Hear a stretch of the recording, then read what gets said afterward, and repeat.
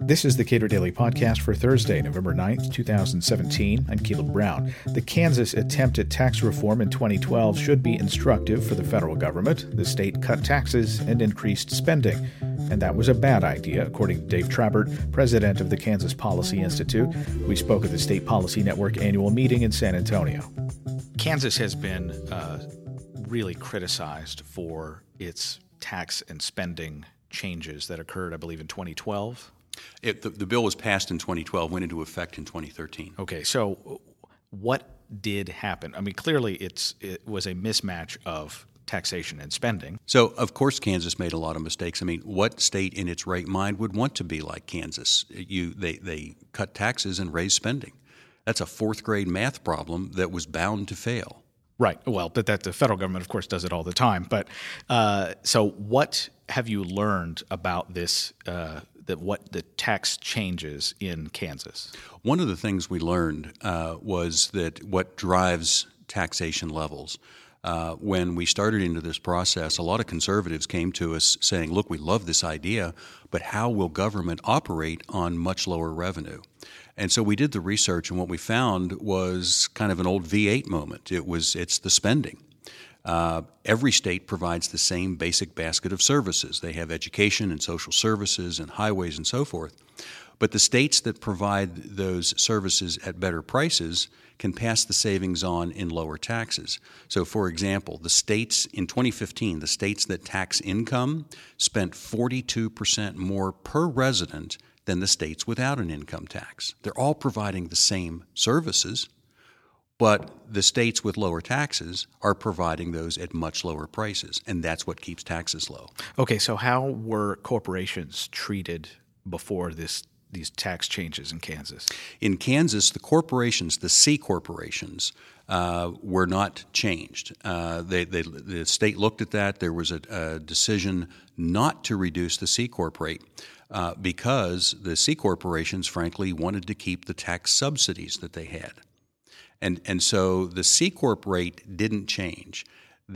What Kansas did do, though, was to exempt income for the other businesses, the so-called pass-through entities, which are subchapter S corporations, partnerships, proprietorships, and some limited liability corporations. So some LLCs, not all? Well, it depends. The LLC can choose to be taxed as a C corp or as a partnership. Okay. So it's a single owner LLC, for example, that's all passed through. They can decide. That's up to them. But for the IRS purposes, they actually consider them partnerships. So let's just say partnerships, sub S, and proprietorships.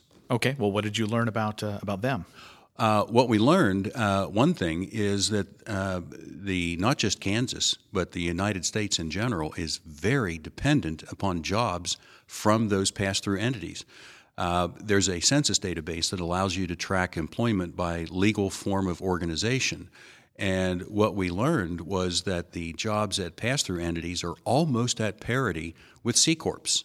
The most recent data showed that C corps have about 45% of the private sector job force in this country, and pass-through entities have 42%. The rest is nonprofit and a few other that they really can't identify. So that 3-point gap, that was in 2015. 5 years before, it was an 8-point gap. We are almost at parity with pass-through jobs, and probably before too long, there will be more people employed by pass-through entities than by C corps. Okay, and tell me what drove that change. Well, what's driving that change, frankly, we don't know what's driving that change, but the fact is that they are changing. And we know in Kansas it was not because Kansas is seeing something similar, but it's not because companies were changing their tax status. They weren't realigning, they weren't changing from C corp to pass-through. There was a tiny amount of that, but that frankly happened before taxes were cut and pass-throughs were exempt. What we're just seeing that these companies are the ones that are growing, and they are they're perhaps it's the more entrepreneurial nature. It could be that the C corps are growing, but not nearly as fast, and maybe some of that is because money has been and jobs have been shipped overseas, where there's a more favorable tax climate. We know we've seen some of that. But the point is that, and this is where we think it really informs the national tax discussion. The emphasis up until recently had just been on cutting the C Corp rate, which was among the highest, if not the highest in the nation at 35%. But if that's all you're doing, now that we know that pass-through jobs are almost at parity, you're kind of leaving half the employment economy on the sideline. So if you're really trying to grow the economy and stimulate growth, you want to look at the big pieces, and pass-throughs are part of that. The other thing we learned, and this is fascinating, if not for jobs created by new establishments, which could be a C Corp or a pass-through, but if not for jobs created by new establishments, this country would not have had a single year of private sector job growth since 1977. That's how dependent we are, and every state is just as dependent. In Kansas, we would have had 2 years of private sector job growth, if not for the new establishment. So when you understand that you have pass-through companies almost at parity employment-wise, and they're growing much faster, and you understand that the country is so dependent upon new establishments creating new jobs, then that says we must do something about the pass-through tax rate as well as the C Corp tax rate, and frankly, the pass-through tax rate is worse than the C Corp. At 35%, the pass-through maximum rate right now is 39.6. Because it's personal income. Because it's personal income. So, it's interesting you're talking about new establishments, and it's probably underappreciated the extent to which capital freed up by companies that fail provide a lot of the juice that goes into new business creation and drives some of that job growth. Mm-hmm. So it seems to me that letting businesses fail more easily without any interference whatsoever from the government is something that is important to do as well. Well, and what that really says is stop throwing good money after bad.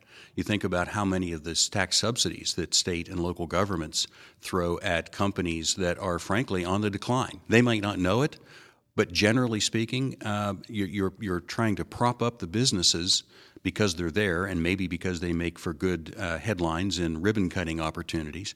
But those are the companies that are in long-term decline for the most part. They're not as larger companies are not as dynamic. They're more likely to seek rents from the government. That's right. So here's another thing.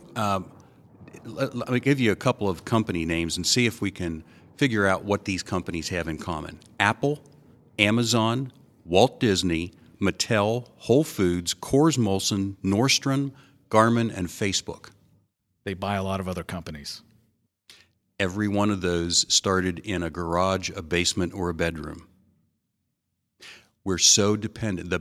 We're looking for gazelles. Dr. Art Hall at the University of Kansas calls this looking for gazelles. This is, again, it's part of, because we're so dependent upon new establishments, new startups, and you want to encourage more risk-taking. You want to encourage people to take risk, invest capital, and so if you can reduce the tax rate on that, then you do encourage more startups. And you get some of these things that start out in garages or bedrooms, and they become huge conglomerates over time. Dave Trabert is president of the Kansas Policy Institute. Subscribe to and rate the Cato Daily Podcast at iTunes and Google Play, and follow us on Twitter at Cato Podcast.